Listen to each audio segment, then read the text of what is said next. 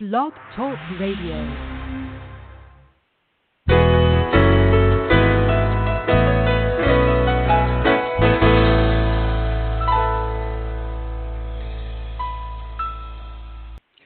Good morning, everyone. This is Johnny Tan, author of From My Mama's Kitchen, Food for the Soul, Recipes for Living. Welcome to From My Mama's Kitchen Talk Radio Show. My guest for this morning is Amy Newmark, the publisher and editor-in-chief for Chicken Soup for the Soul. Amy and I will be having a wonderful conversation about how much moms are really appreciated from Chicken Soup's special Mother's Day edition titled Chicken Soup for the Soul, Moms Knows Best, 101 Stories of Love, Gratitude, and Wisdom. Good morning, Amy. Welcome to From My Mama's Kitchen Talk Radio. Happy April to you. Hope you're doing well today. Oh, yes, and I'm very happy to talk about this book. With spring here, we're all starting to think about the spring holidays like Easter and then Mother's Day. And so, it's time to think about expressing gratitude to our mothers, and that's why we created Chicken Soup for the Soul, Mom Knows Best, because it's a way of admitting to Mom that you were listening all along and that you really do appreciate all of that advice that she's given you over the decades. Really? What did you say? I didn't hear you. It's a beautiful book. Chicken Soup for the Soul, Mom Knows Best is a wonderful, endearing read. The book is beautifully designed, and the story is extremely heartwarming. So congratulations on this release.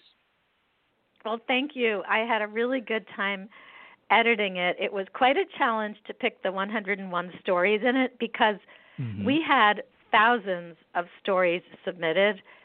And, it's always a bit heartbreaking to have to say yes to one and no to another, but we look for a lot of variety in the stories. We really want to present a wide group of writers to our readers because it's in our pages that you meet people from all over the world who you wouldn't get to meet otherwise. And so you also meet a lot of different kinds of mothers who have a lot of different kinds of advice, and you come away with some great tips for improving your life and also a real appreciation for moms and stepmoms and mothers-in-law and grandmothers and all the other mom figures in our lives.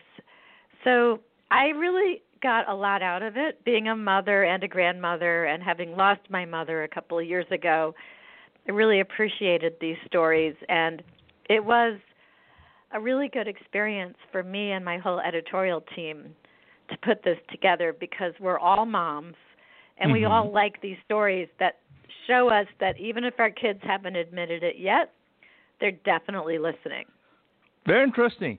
I just heard something that I have to lodge a complaint, though. Y'all got to have people like me, a guide, to speak about our moms as well. We have stories in here from guys. We get more stories submitted by women, but we love it when we get stories from men. And, we really encourage men to submit stories. Like, you guys will get extra preference to get into our book.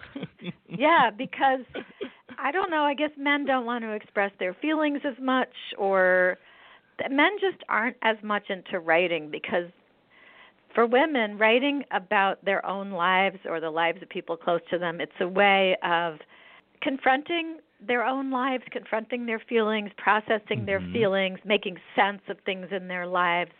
It's very therapeutic to write stories about your own life or the lives of people close to you. And women are just more likely to do that and do that well. So when we see a man who can do that, we're thrilled and we encourage men to do it because when men do write stories like that, they discover how therapeutic it is for themselves. Now, you've written for us. You're a guy who knows how to explore his own feelings, and don't you feel better for it when you write a Chicken Soup for the Soul story? You're putting me on the spot here. Of course, definitely. I really do. I totally agree with what you said in terms of sometimes the expression of one's feelings on paper.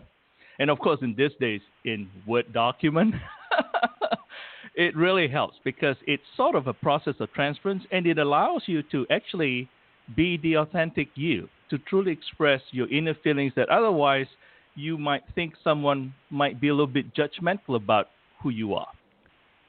Yeah, there's no judging in our books. And occasionally, if somebody's really uncomfortable using their own name, they go ahead and they use a pen name so that they protect their privacy, even as they're getting the benefit of putting their story down on paper and sharing it with other people. So we even get thank you notes from people whose stories we have not chosen. And they send us thank you notes telling us, you didn't choose my story, but writing it was one of the best experiences of my life because, and then they'll give us a reason, like it allowed me to process my feelings about such and such, or you didn't pick my story, but I shared it with the person I wrote about and it strengthened our relationship or whatever. But people, it's amazing how much they enjoy the process of writing the stories, whether they get published or not. That's the very reason why chicken soup is such a beautiful concept. That's the magic that chicken soup allows people to do with everyone in terms of connection. Yeah, and for the readers, what's amazing about it is that you really do feel like you have, 101 people pouring out their most personal, revealing stories to share with you. It's like a gigantic support group. And so you pick up one of these books, and it's like you have 101 new friends who are saying, look, here's my story. Here's how I felt. Here's what I learned from it. I hope I'm helping you also. Or I hope I'm making you laugh, because plenty of our stories don't have any lessons in them at all. They're just fun and entertaining, because that's a really important part of every person's day as well. I mean, you don't have to be learning all the time. Sometimes you just need to laugh and be entertained by what you read. And so we provide a lot of that, too. We love funny, light stories. So anyway, I feel like myself, I've met so many people through editing these books, and I think I've developed a much greater understanding of what it's like to live in all different parts of the United States and Canada, and people from all walks of life, all careers, all different kinds of families. It's really helped me get to know people who live a different way than I live, and I think it's made me a much better person. Wonderful. So let's talk about Chicken Soup Mother's Day edition. I know this is a very popular book. How popular is it? Well, our books for Mother's Day always hit the bestseller list the week they come out, and this one has, as usual. Mother's Day is a really big holiday for Chicken Soup for the Soul, as is Easter. And this year we have Easter and Mother's Day, within, 3 weeks of each other. And so even if you're going to, mom's house or grandma's house for Easter, this is a great hostess gift to bring along. Doesn't have to be saved for Mother's Day. But I think that people love the idea that they can pick up a book for, $10 or $12 versus, say, buying a card for $4.50, and they're giving something real, that will provide hours of reading pleasure and will end up on the bookshelf instead of in the trash. And so it's a great way to give a gift and to tell mom how you feel, especially if you just don't really like to say it out loud. This is a great way to do it by handing over the book. I agree with that. We're coming to the beautiful artwork, the beautiful cover of the book, because it's so engaging, it's so warm. I love it. I'm glad you love it. So I'm going to tell you and everyone listening the inside story of that cover. So we made that cover, and we absolutely loved it, and we presented it to the sales force, and then we were told, it's not very diverse. So we said, you're totally right. Let's go make a different cover that doesn't have people on it. And so we were told, crafts are really popular now, like cross-stitching and things like that. Right. So we made a new cover that we worked super hard on with cross-stitching and with the letters of the title in cross-stitching. And then we went back and we said, look what we did. We were so proud of ourselves. And then we were told, oh, whoops, we already went out with that other cover, and the retailers loved it and ordered it with the first cover. Yeah. And so what we did with our cross-stitching that we were so proud of is we put it at the beginning of each chapter. So it's really fun because at the beginning of each chapter, instead of just, putting the title of the chapter on the paper, we cross-stitched it. So every chapter starts with cross-stitching with the title of that particular chapter. So we managed to use our cross-stitching artwork anyway because our graphic designer spent days working on it. I love it. The cross-stitch looks wonderful, and you have a beautiful cross-stitch, Mom Knows Best, on the back of the book as well. So it's just fabulous. I can tell you that right now. Having said that, who came up with the title Mom Knows Best? Oh, that was me. Because, of course, as a mother of two grown children, I want to make that point very clear. Mom knows best. And kids, if you're listening, I know you know that now because they both confessed it to me. It took a long time, but in their 20s, the truth came out. I think I overheard my son one day saying to my daughter, you should just give in and accept that she's going to be right.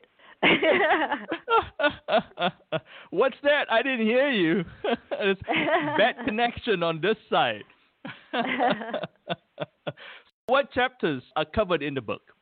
So we start out in chapter 1 with stories that I call the best advice. So this is, specific pieces of advice. And I love this because these are pieces of advice that our writers are passing on, but these are great pieces of advice for all of us readers. And I learned from these. And then our second chapter is called Lessons for Life. So these are all about those big life lessons that people got from their mothers. And then the third chapter is called Gratitude because so many people wrote stories expressing how thankful they were for some of the really hard things that their mothers did for them or their mothers-in-law or their grandmothers. Fourth chapter is called Role Models, and we read about these incredible moms who overcame obstacles or taught their kids, amazing lessons about compassion. And the fifth chapter, of course, makes me very happy because I have a daughter, and it's called Like Mother, Like Daughter, and it's all these daughters saying, yeah, I did come out like my mom, and actually I'm okay with that. I'm kind of proud of the fact that I'm like my mom, and everybody says I'm my mother's clone. The sixth chapter is called Wise Words, and these are some real important lessons that people are passing on that they got from their mothers, lessons that really changed their lives. And then chapter 7 is about embracing change, and it's about that really admirable set of traits in a mother that are, spontaneity and flexibility and the ability to adopt, modern technology and all of that. And that's something that we all admire in mothers and grandmothers, especially as they get older. Chapter 8 is called Always There for Us, and it's about those mothers who come through at great cost to themselves and just come through when you need them, and they know when they need to come through for you, even if you don't know. And then chapter 9 is called Special Fun, and it's about moms and grandmothers just being funny and kooky and spontaneous and adding joy and adventure to life. And then chapter 10 is called A Mother's Strength, and I have to admit some of these stories just made me get really teary-eyed because they're about mothers just being amazing, pillars of strength no matter what was going on in their lives or the lives of their children. Wonderful. Sounds like it was an enduring process for you in editing this book. Oh, yeah. I mean, even putting together the stories that I recorded for the Chicken Soup for the Soul podcast, yesterday I recorded a bunch of them for the podcast, and those episodes will air in April and May. And I found myself having to practice reading my scripts for those podcasts because I was getting so choked up. And I had to just kind of practice them until I could read them without getting choked up about these amazing mothers and the love that they showed for their children. Beautiful. What would you like for the readers to gain from reading Mom Knows Best? Well, I'm assuming that the people who read this will be moms or stepmothers or grandmothers or mothers-in-law, and they will come away knowing that they are appreciated and that it's worth soldiering on, giving out that advice, even if you're told, I don't want that advice, just go ahead and do it. I remember myself, especially when my kids were teenagers, I would just give them the advice no matter how much eye rolling there was or sneering or smirking or whatever. I would just do it anyway. I'm like, this is my job as their mother to give them this advice, because somehow it's going to get into their heads, whether they think it is or not, and it's my job to do this. And so the most important thing mothers can get from this book is the recognition that, yeah, that worked. Your kids were listening, and here's how you know, because here's 101 stories from kids who were listening and express, their thanks. And if these 101 kids are expressing their thanks, you know that your kids would be expressing their thanks too. So congratulations, it was worth it. I agree with that. As someone that have grown and experienced life, it's amazing on how much information that my parents loaded in me that I download over the years and say, well, gee, thanks for letting me know, because now I figured it out that it applies to this situation or this time in my life. Yeah, we hold on to all that advice as grown children, and we use it all, and it makes us better people and better able to deal with life, and then it makes us better in our relationships ourselves, whether they're with romantic partners or children or friends or business associates. So true. Yeah, absolutely.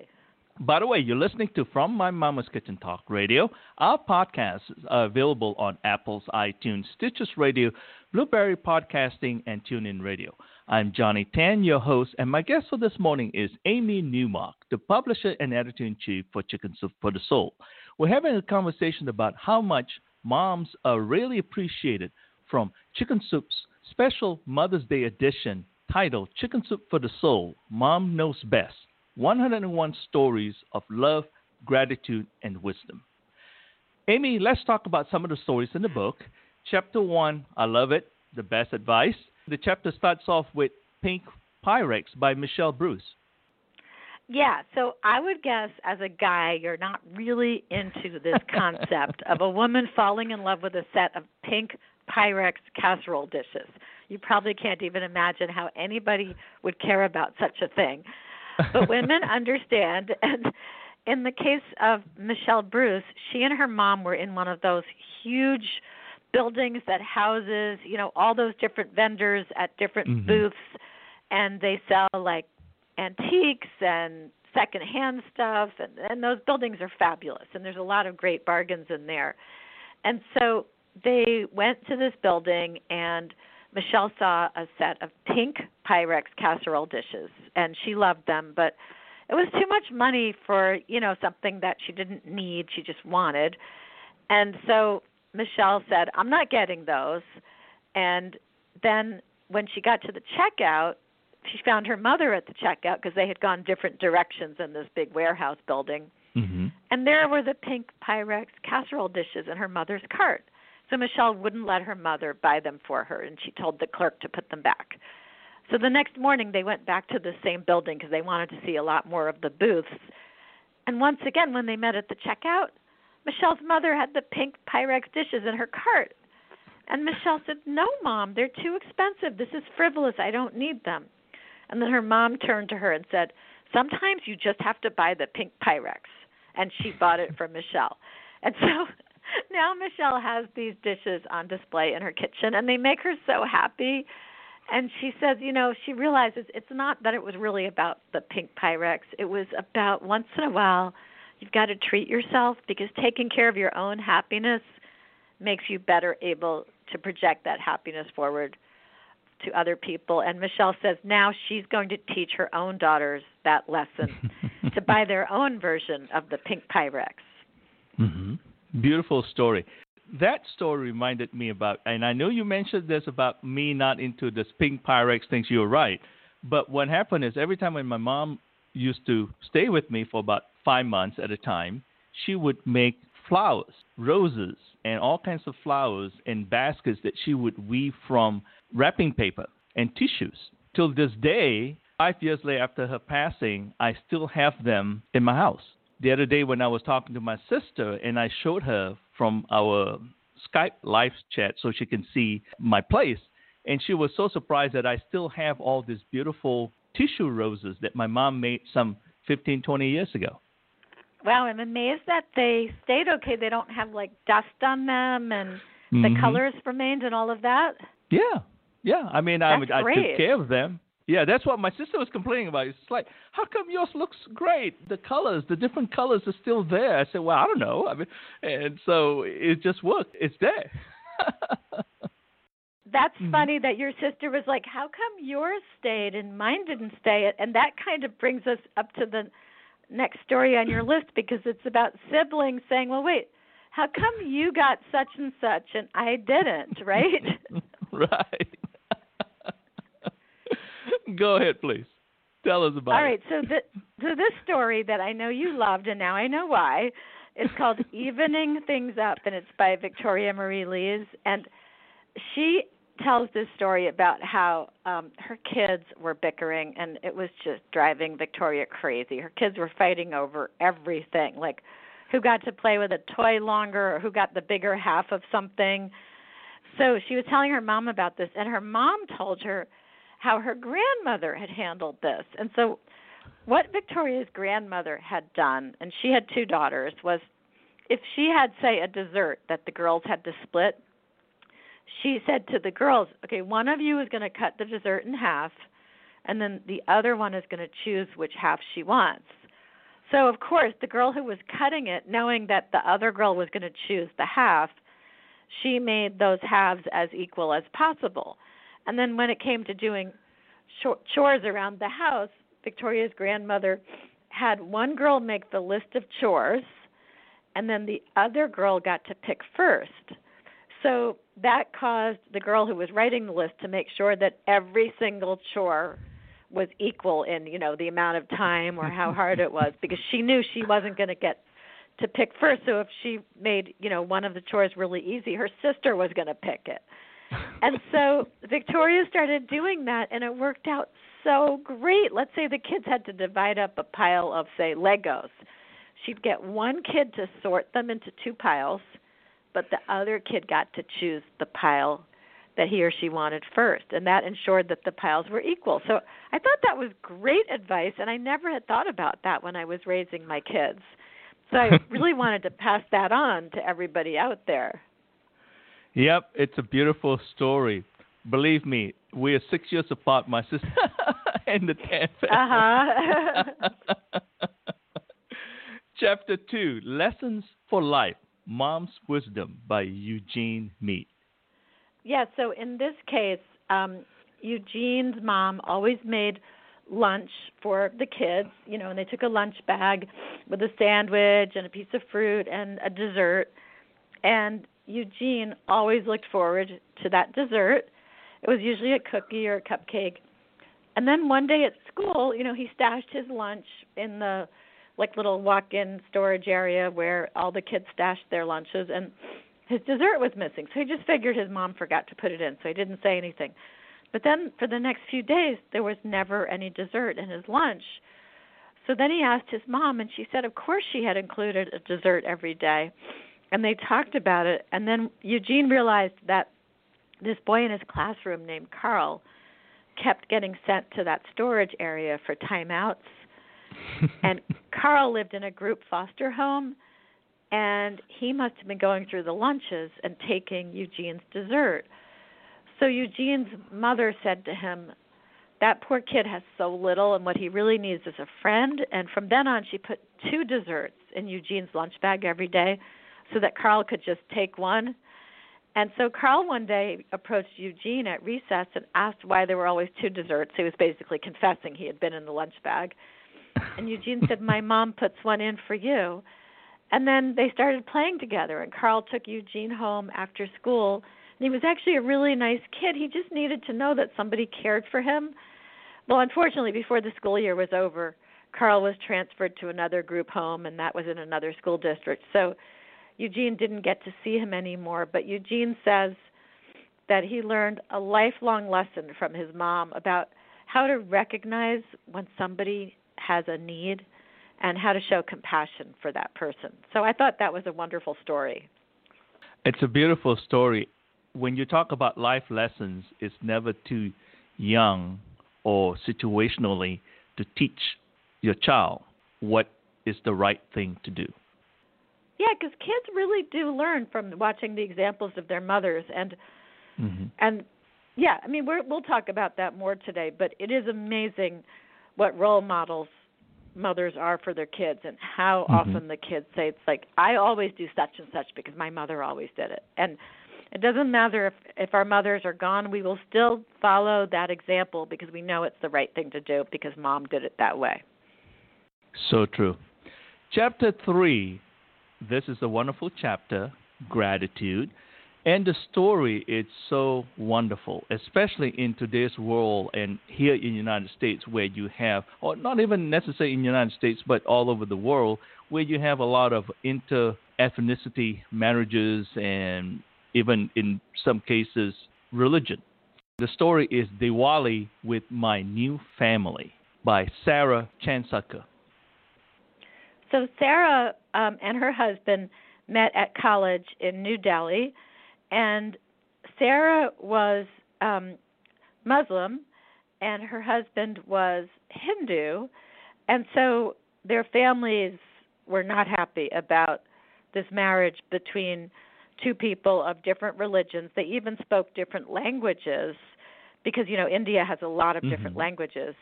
And so they got married anyway, and then this festival called Diwali came up 3 months into their marriage, and they went to Sarah's in-laws to celebrate Diwali. And the first Diwali for a new bride is a big deal. And so the extended family of her husband was invited also. And as soon as they got to Sarah's in-laws, like the first thing that happened was that the in-laws spoke Marathi, and she spoke Hindi, and so they didn't speak the same language, but they all tried to speak Hindi just to help her out. And they ate different food, and they dressed differently. So anyway, Sarah was asked to put on this sari that her mother-in-law had bought for her, but Sarah couldn't put on a sari by herself. She needed help putting one on because you have to wrap, 6 yards of silk around yourself and pin it exactly right, and it's really hard. So she wanted her husband to help her, and he said, I can't be in the room with you behind closed doors during the daytime. That would be shocking in my family. And so Sarah was, in the bedroom for an hour trying to put the sari on, and she couldn't do it. And she was just, crying, and it was horrible. And then her mother-in-law knocked gently on the door and came in and helped her and was so kind to her. And then she went out to see the family, and her mother-in-law, despite the fact that she had objected to the marriage, very proudly told the family, my daughter-in-law is an earning member of the family. She even travels abroad for work. So she was embracing the fact that her daughter-in-law was so different from what they had expected and was this working woman. And she really spoke up for Sarah to have a more equitable position in the family. And one thing that happened was the next day was super important. So on this day there was a tradition where the wife was supposed to touch her husband's feet and kneel in front of him and touch his feet. And in Sarah's religion, that was completely forbidden. You did not bow down in front of another person, and as if you were worshiping a person.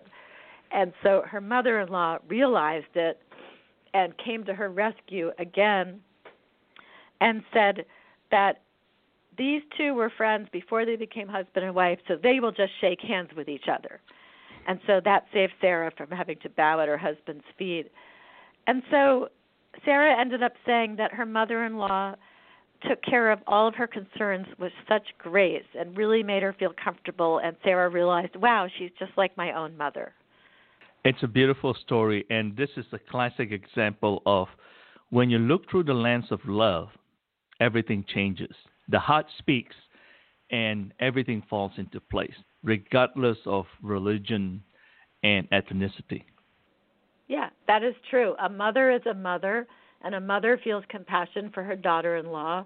And I love that story. I thought that was really terrific, that the mother-in-law was so flexible and open, and that's something that is really valuable in a person. Mm-hmm. So true. And especially during this day and age, because you do have people from diverse background meeting here, whether in the United States or all over the world, and now you have this sort of a nice mixing bowl that you have culturally. You have to be able to evolve and connect. Coming from Malaysia, I can certainly relate to this because there's a lot of inter-religion marriages and inter-ethnicity marriages. If we allow love to grow, everything will work out. Yeah, because Malaysia, you have a big population there that's Christian and a big population that's Muslim, right? Yes, and Chinese and Indians as well. So it's a natural thing to happen. And so I think this is where, when you look at it from a perspective, again, through the lens of love, and moms are very good at this, though. I have to really commend that from that perspective, because I know my mom certainly looks through the lens of love. It's just something special. I think moms around the world go through that process in looking through the lens of love a whole lot more than I would say other people would be. That's right. If we were in charge of everything, there wouldn't be any wars. So true. Chapter 4, Role Models. Go to Them by Lisa Petit. So this was cool because this was something that Lisa learned from her mom when she was in high school. And Lisa and her family had just moved to this new town, so she didn't know anybody. But then she started making friends, and there was this boy named Brian who was really nice to her.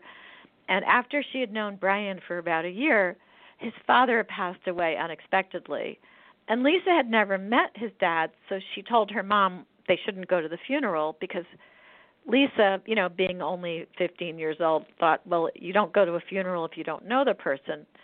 But her mom explained, no, the funeral is not just about the person who's passed away. It's much more about the people left behind, and so you need to show up for your friend Brian. That's what's important, just showing up. So Lisa reluctantly agreed to go because at least her mom was going to go with her. And they went, and Lisa noticed how her mom seemed perfectly at ease, even though Lisa was really nervous. And Lisa says, we didn't do anything extraordinary that day. We didn't have fond memories to share with Brian. We didn't make food or even take flowers. We were just there, and somehow that was enough. Watching my mom hug Brian made all her words come alive. And then she says that it was so clear that Brian was touched by them being there. And Lisa says, the lesson I learned that day has always stayed with me. If friends are grieving, go to them. Totally agree. These are the nonverbal support that all of us need by just being there. The interesting part about it is that a mom taking charge and teaching kids how to do that is so important. Yeah, I agree with you. Chapter 5, Like Mother, Like Daughter. I know you love this chapter. And the story is A Journey Twice Taken by Diane Stark. So Diane starts out by telling us about the birth of her first child. And it was only when she met her baby that she realized how much a mother loves her children. And, of course, that never changes, right? You worry as much about a 30-year-old as you do about a newborn.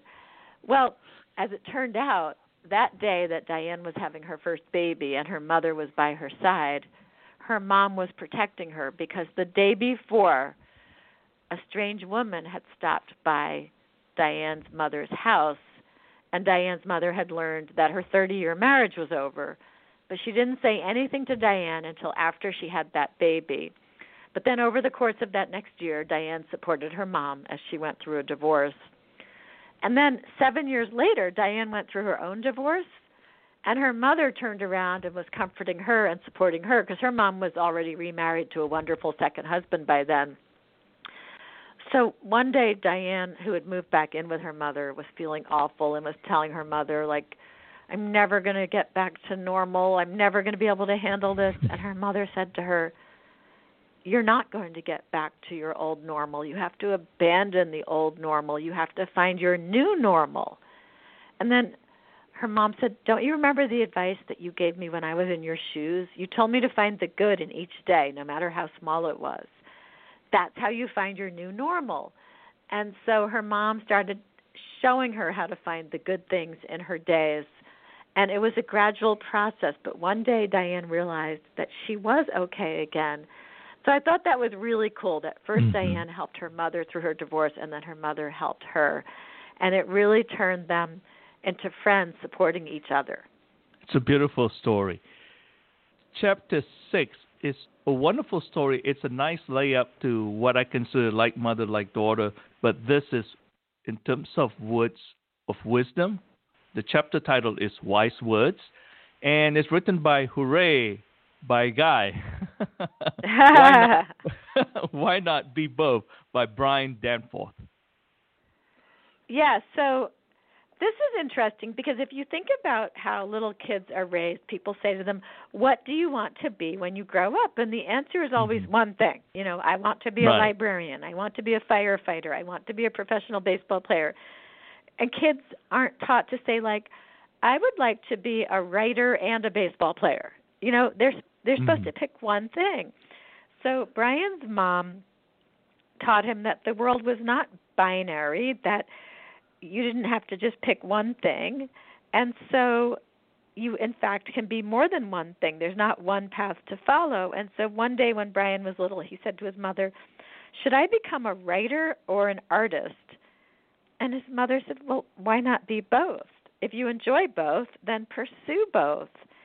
And that was such an eye-opener for Brian. And he always returned to those words of wisdom as he was, you know, starting to grow up and figuring out what he wanted to do. And it really helped him to know that there wasn't just one perfect path he was supposed to follow, that he could be more than one thing. And I thought, what a great piece of advice. It seems so obvious, but it's not how little kids are raised. We're all raised to think we're going to become a thing, not multiple things.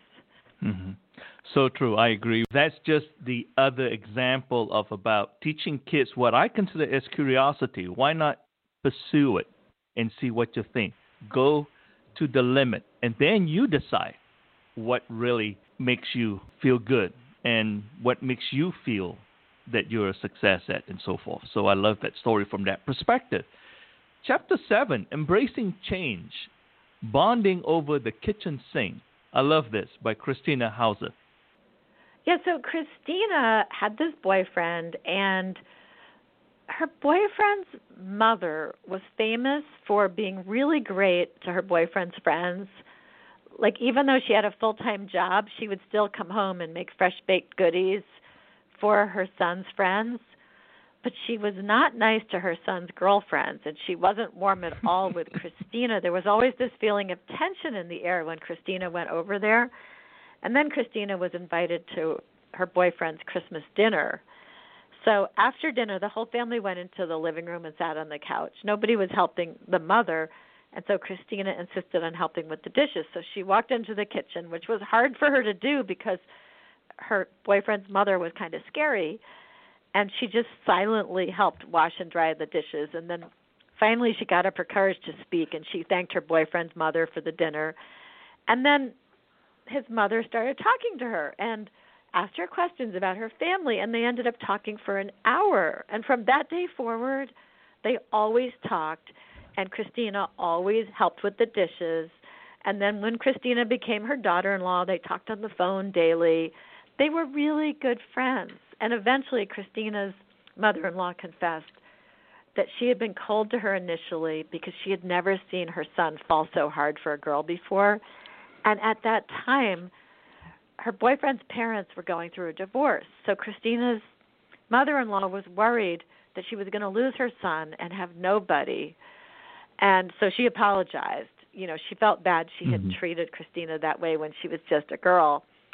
But anyway, they were always friends. They always did the dishes together. And then a few years after her mother-in-law died, Christina and her husband were going through a little rough patch, and their dishwasher mysteriously stopped working, and they were forced to wash the dishes by hand. And so Christina's husband helped her dry the dishes every evening. And after a couple of nights, they found they were enjoying it. In fact, they started talking, and they talked through the issues that had been bothering them, and they laughed and they shared memories. and their marriage got really strong again. And in fact, they enjoyed doing the dishes together so much that they didn't even replace the dishwasher for 2 months. And Christina said she always thinks somehow that her mother-in-law could somehow make that dishwasher break so that her son and his wife could have those meaningful talks that repaired their relationship. I love the story. It reminded me when I was growing up, and my mom always, to teach my sister and I, we have to pick up our plates from the table. We have to clean our dishes, right? And I always dreaded it, and I tried to sneak and not do that. However, when we go over to relatives' places and my grandma's house and so forth, I'll be the first one to go in there, clean the dishes and so forth. And my mom was like furious, but everybody loved me. All my aunts and uncles and my grandma loved me because I'm a good boy, well trained. And my mom was saying like, why aren't you doing that at home? And I'm saying, well, at home I can get away. Here I've got a reputation to maintain. Anyway, so it's funny. You know, I bet if we talked to your sister about that, she'd be like, yeah, he was kissing up to those relatives. He was trying to get the presents. I bet she's mad at you for that still. Of course. You're listening to From My Mama's Kitchen Talk Radio. Our podcasts are available on Apple's iTunes, Stitches Radio, Blueberry Podcasting, and TuneIn Radio. My guest is Amy Newmark, the publisher and editor-in-chief for Chicken Soup for the Soul. We're having a conversation about how much moms are really appreciated from Chicken Soup for the Soul Mother's Day special edition titled Chicken Soup for the Soul, Mom Knows Best, 101 Stories of Love, Gratitude, and Wisdom. I'm your host, Johnny Tan. Amy, Chapter 8, Always There for Us. This is a beautiful story I didn't know, but my mom did, by Abdi Dunlop. So in this case, Abby had a newborn, and she was just exhausted. Like, this baby wanted to nurse all the time. She and her husband weren't getting any sleep. Abby was just falling apart. And so one night, her mom said she would babysit, so they dropped off the baby at her mother's, and they went out to dinner. And then when they got back to the house, Abby was, crying because she had to stay up all night breastfeeding again, and her husband was tired. And her mom said, you know what? You're not eating enough. And even though Abby had just been out to dinner with her husband, her mom made her sit down and eat a huge plate of spaghetti. And Abby found she was devouring it because her mother was right. Her mother knew how hungry she was, even though Abby didn't know it. And then her mother forced Abby and her husband and the baby to stay over at her house. And her mother stayed up all night with the baby so that Abby and her husband could actually sleep. And Abby says, I didn't know what I needed, but my mother did. And I just thought that was so sweet and such a moving story about how a mother steps in, and her mother stayed up all night and was exhausted so that her poor daughter of a newborn didn't have to stay up all night.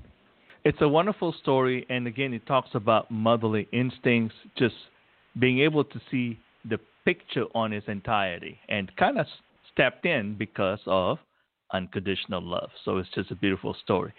Chapter 9 is kind of cool. Special Fun, The Ever-Blooming Hibiscus by Deborah Lean. So Deborah and her family were going to her father's 65th birthday, but he unexpectedly died of a heart attack on the tennis court, so they ended up planning his funeral instead of his birthday. And as they were going into a flower shop to buy some things for the funeral home, her mother stopped and looked at this gorgeous red hibiscus plant. And when her mother left the store, Deborah, quickly and secretly paid for that plant and said, deliver this to my mother's house. I don't want this to be part of the funeral flowers. I want this to be my mother's, flowering tree for her to have. So her mother loved it. And then when her mother went to Florida in the winter, she brought the hibiscus over to Deborah's house, and Deborah proceeded to kill the hibiscus. And so she went back to the flower shop and bought a replacement one and gave it back to her mom when her mom came back from Florida. And her mom acted like it was the same plant. And then the next year when her mom went to Florida, she brought the hibiscus back to Deborah, and Deborah killed it again. And then Deborah went and bought another one and gave it back to her mother. And then the third year when her mother brought the hibiscus to her because she was going to Florida, she said, "You don't have to buy me a replacement this year. The hibiscus has done its job. Like I'm over it now." And so I just thought that was so funny that her mom knew all along that she was killing every single hibiscus and replacing it. I chose that story because, sis, if you're hearing this is for you in Malaysia. When my mom visited me in the United States, she would stay for about 5 months. And so the first few times when she would stay with me, by the time she got home, all her flowers looks awesome, right? Because the job of watering the plants fell on my sister. It's a perfect example right here. My sister and my brother-in-law would go out the week before my mom gets home, buy a bunch of new plants, sort of almost the same looking orchids and so forth to replace the whole bunch. But the only thing they couldn't hide is because their kids lost like about 10 pounds over that period of 5 months because my sister wasn't really cooking for them. They were eating out all the time. That's really funny. Yeah, it was. Another story for chapter 9 that's really funny is The Easter Bunny Strikes Again by Cheryl Urich. So Cheryl tells us that her brother came home from college and brought some friends for the long weekend of Easter. And her mom was really excited to host all of these college kids and had sleeping bags and pillows and everything out for them and, treated them really well. But the boys went out that Saturday night before Easter and were out till, 2:30 in the morning. And the mom really wanted the boys to go to church with them the next morning. And she had said to them, we're going to go to church at 8:30 if you care to join us.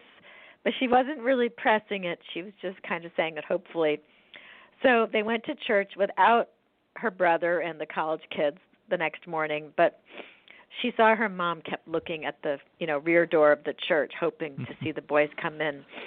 And just as the service was starting, the boys filed in looking really funny because none of them had brought jackets and ties and the things that they should wear to church on Easter Sunday. But they came in and they all looked really funny because they were all wearing jackets and ties that they had cobbled together from Cheryl's brother's closet and Cheryl's father's closet. None of them really fit right, but at least the boys tried. And so her mom was really happy. And then when they got home, Cheryl discovered that her mom, at 2:30 in the morning, after those boys had finally come in and gone to sleep, she had left an Easter basket at each sleeping bag for them, which was just so sweet. So I just thought it was a really nice story about this mom so enthusiastically welcoming these house guests for the weekend and treating them like the big children they were and having them all receive Easter baskets. This is a beautiful story for others to follow this Easter. Chapter 10, A Mother's Strength, The Way I Love My Babies by Kristen Homsey. Yeah, so Kristen's story is about how her mom was such a lifesaver because Kristen had a toddler girl, and then she delivered identical twin boys, and she delivered them 10 weeks early. So, they were in the NICU for a while, and then she finally got to take them home. But even when she was at the hospital trying not to deliver them prematurely, she spent 6 days in labor, trying to keep them in. And even though she said, nobody can come and visit me in the hospital, her mother disobeyed and showed up anyway, and that was exactly the right thing to do. And then when they got home, her mother helped her, and one of the first things they had to do with these little babies who only weighed 4 pounds each was they needed to be bathed. And it had been really important to Kristen when she had given her toddler daughter her first bath as a newborn. And so Kristen's mom was very respectful. She kept saying, am I interfering? Do you want to do this yourself? But Kristen was so beat up by this whole process of delivering these twins early, and she was so upset with everything. She said, no, Mom, please, you bathe them. So her mother did, and Kristen finally confessed to her mom that she just didn't think she could handle this at all because the babies were so small and frail and sick, and she wasn't getting any sleep. And her mother said, kind of sternly, you don't have a choice. You are their mother. And then right after that, she left. Or at least she went out the front door, but Kristen didn't actually hear her mother's car pull away for a long time. So later that evening, Kristen's husband and daughter came home, and Kristen played with her daughter for a little while and really wanted to cry, but she looked at her daughter's face and how trusting she was, and she composed herself because that's what mothers do, and that's what her daughter needed. And then it hit her. When her mother had said to her, "You don't have a choice, you are their mother," and then she left, her mother had been talking to herself as well as to Kristen, and Kristen realized that when her mother went outside but then didn't drive away, she must have been crying in her car, finally letting it all out.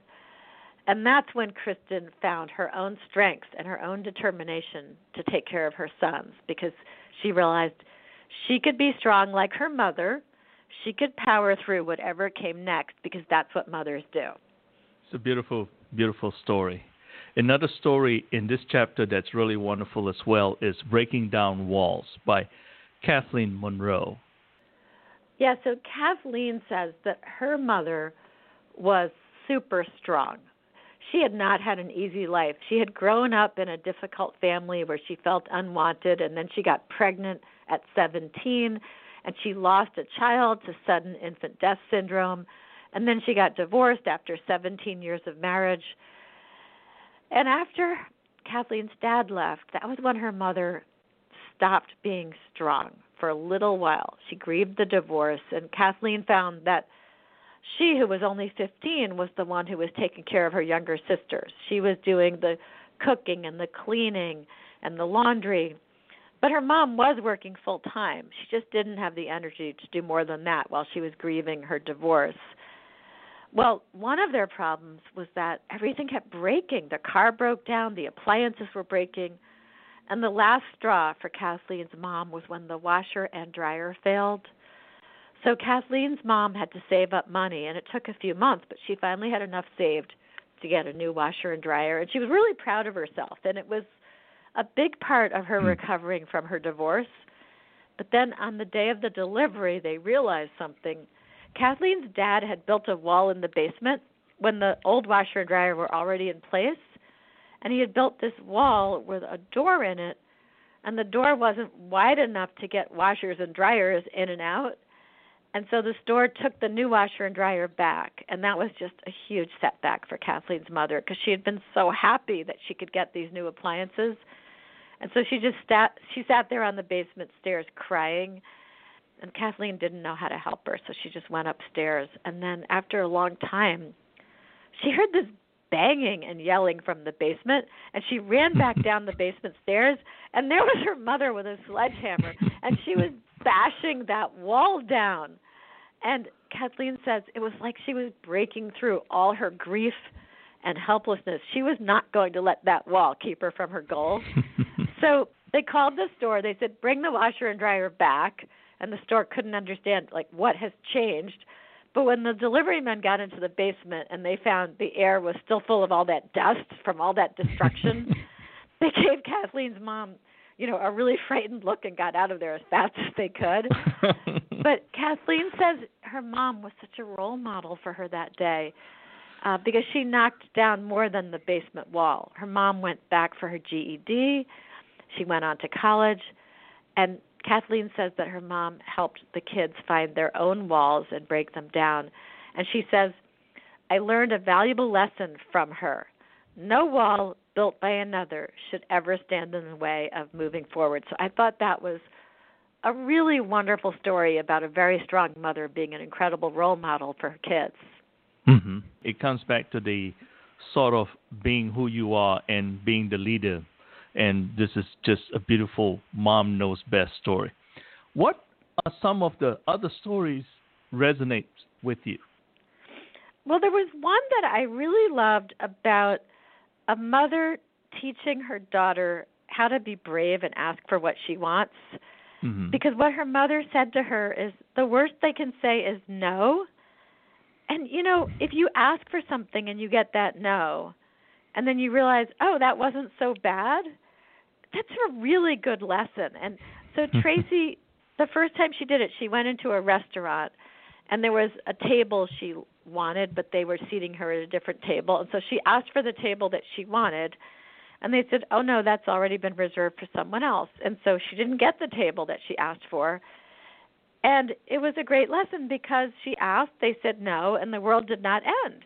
So she thought, okay, I am going to be able to ask for things, and if I get a no, I'll survive it. And so she started asking for lots of things, and she ended up auditioning and getting a part in a play, and she asked men out on dates, and she got lower prices on things just by asking, and she even got a new job by getting up the courage to ask. And so I thought that was a great example of a mother's good advice. And then there was another one I really liked, which basically says it's okay to turn into your mother. It's by this woman, Randy Mazzella. And she said that she always thought her mother was like embarrassing and weird and this and that. And then when she became a mother and she went to school like wearing whatever she was wearing but throwing a coat over it and doing all of the same embarrassing things that her mom did, she said, yeah, I've turned into my mother and my kids are darn lucky that I have. So I thought that was really nice also. Beautiful. Do you have any advice for other moms out there?